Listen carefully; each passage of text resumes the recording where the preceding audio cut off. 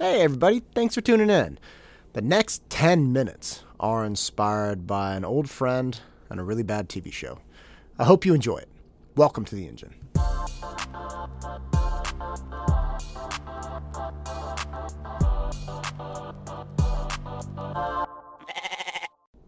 I got an old friend.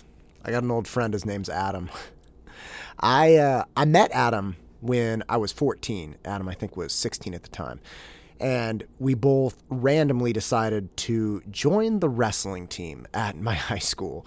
I was a freshman, he was a junior. We had no business joining the wrestling team. I had never wrestled before. I was a swimmer. I had tried water polo for a season. I wasn't great at water polo. And I was, again, just not a wrestler. I was not like this short, stocky guy. I was tall, kind of lanky, doofy swimmer, right? And Adam was a musician. He had never wrestled before. He was not some, dynamite athlete. Again, he hadn't wrestled and he was joining his junior year. He was giving it a shot. And it was a hellacious season. So I lost, I think it was something like 18 pounds in 3 weeks. I went from 168 to 150 almost instantaneously. It was unbelievable the hell our coach put us through. This guy, Paul Brown, he was probably one of the best coaches I've ever had in my life. He broke us into oblivion and then helped us back up and then broke us into oblivion again. The whole time he was doing this, by the way, he was never derogatory. He never put us down. He never called us names. He inspired us to the point where we would have done anything for him. And the more he asked, the more we did. We started the season with, I think, like 35 people, and we ended with 8. So eight whopping people made it, under a quarter of the initial number. And Adam and I were two of those 8 people. So we were friends in high school, very intense friends. And we were also in band together, which was cool. I know, band geek. Adam played guitar. And Adam and I are still friends. I was just texting with him just the other day, trying to line up a time to see him, because I'd like to see him. And I've been thinking a lot about friendships in general and why Adam and I are friends. Because when I look back on it, there were other people on the wrestling team. There were 6 other people that made it to the end of that season. I'm not, great friends with all of them. There is one other guy that I'm still very close with, but not as close with the others. And there were other people in band.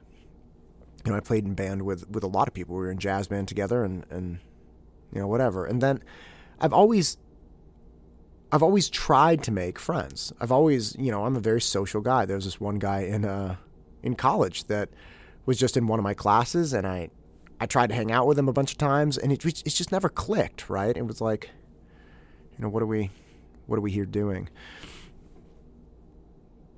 And recently I was watching a TV show, Schitt's Creek. It's a fantastic TV show. I can't recommend it. I can't recommend it enough. And it's quick synopsis is, you have this ultra rich, super wealthy, billionaire family that gets swindled out of all their money, and they happen to have, some foothold still in this podunk town in the middle of nowhere called Schitt's Creek. Okay. So they're living in this motel, and it's terrible. And Eugene Levy is the dad, and then his son is this like 40-year-old metro, totally fashion-oriented guy who's just can't stand anything, right? He just like can't handle the town, and that's the whole comedy of the show. And he makes a friend with the woman who runs the front desk at the motel. Her name's Stevie, and I'm not gonna ruin the whole show, but the point is, at one point in the show, they're kind of like at an inflection point with their relationship. And he said, look, whatever has to happen so that I don't ruin this friendship is absolutely important, because you are my only friend and the only thing keeping me alive in this hellhole, and I cannot afford to lose you. And she was like, okay. And I think I just started season 2, so I don't know how this plays out. You can kind of see where it's going. But when I saw that and I heard that, it really made me stop. I've been thinking about it for over a week. Just, I can't stop thinking about it. It's kind of like he's in such a horrific situation, and he has one friend, and he'll do anything to keep that friend. And she likewise is actually kind of desperate too, because she's this intelligent person working the front desk at a motel, and the horrendous nature of her situation is not lost on her. And she has this friend and this random dude from like New York. I've been thinking about that relationship and how it actually perfectly reflects my meaningful relationships. And I was thinking about Adam a lot. Why we're such great friends, and why we still talk, and why we still connect, and why we still get each other. And I think it ultimately comes down to that, for me, friendships that I make that are just, hey, I saw you at a coffee shop, we started chatting, and, we're friends.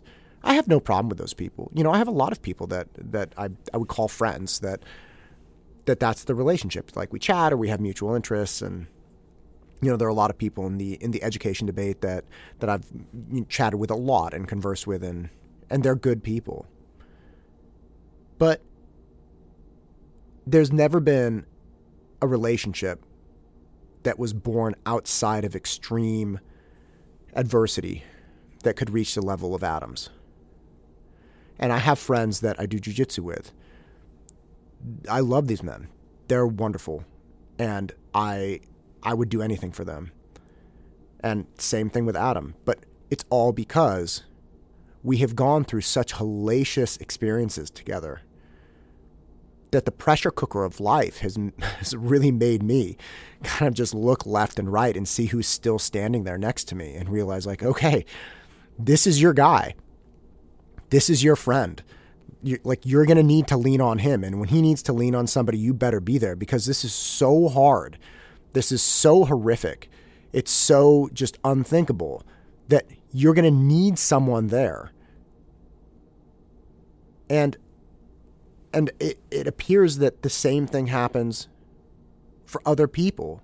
The relationships, the friendships born out of true difficulty, out of grit, out of hardship, just the blast furnace of my daily experiences. Those people I become real friends with. And the other friends are fine. Like, I'm still friends. I'm not going to say I'm not friends with people. But it's just so telling that the more we try to remove hardship and adversity from our lives, the weirder things get for us, right?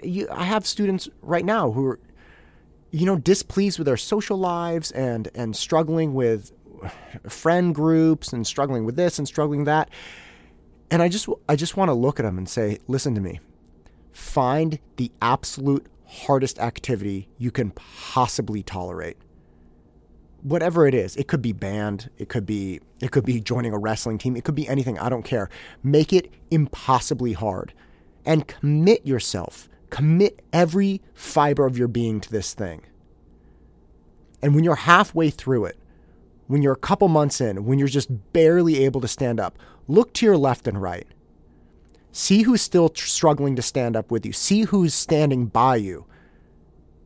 And recognize that that person could likely be one of your greatest friends for the rest of your life. But you're not going to find that person. You're not going to weed out the multitude of people that you come into contact with, that you experience online, that you just kind of are associates with. You're not going to weed out those people to find the real one or two true friends without putting yourself willingly through a horrific experience. I know it sounds so dark and crazy. It's like, why would you do that? Why would I do that? Because all the students I know, all the young people I know that say they have best friends, true best friends that they would do anything with, it's like they've been swimming together for 6 years and would go to war with each other. They've been on a lacrosse team. They've been in band. They know that other person inside and out. They've seen that person stripped of all of their vanity and BS and mask, and they boil that person down. The experiences boil both of those people down so that they really are themselves. And that allows us to bond with each other. It allows us to see each other. It allows us to make meaningful, lasting friendships. It's really a paradox because we don't want hardship.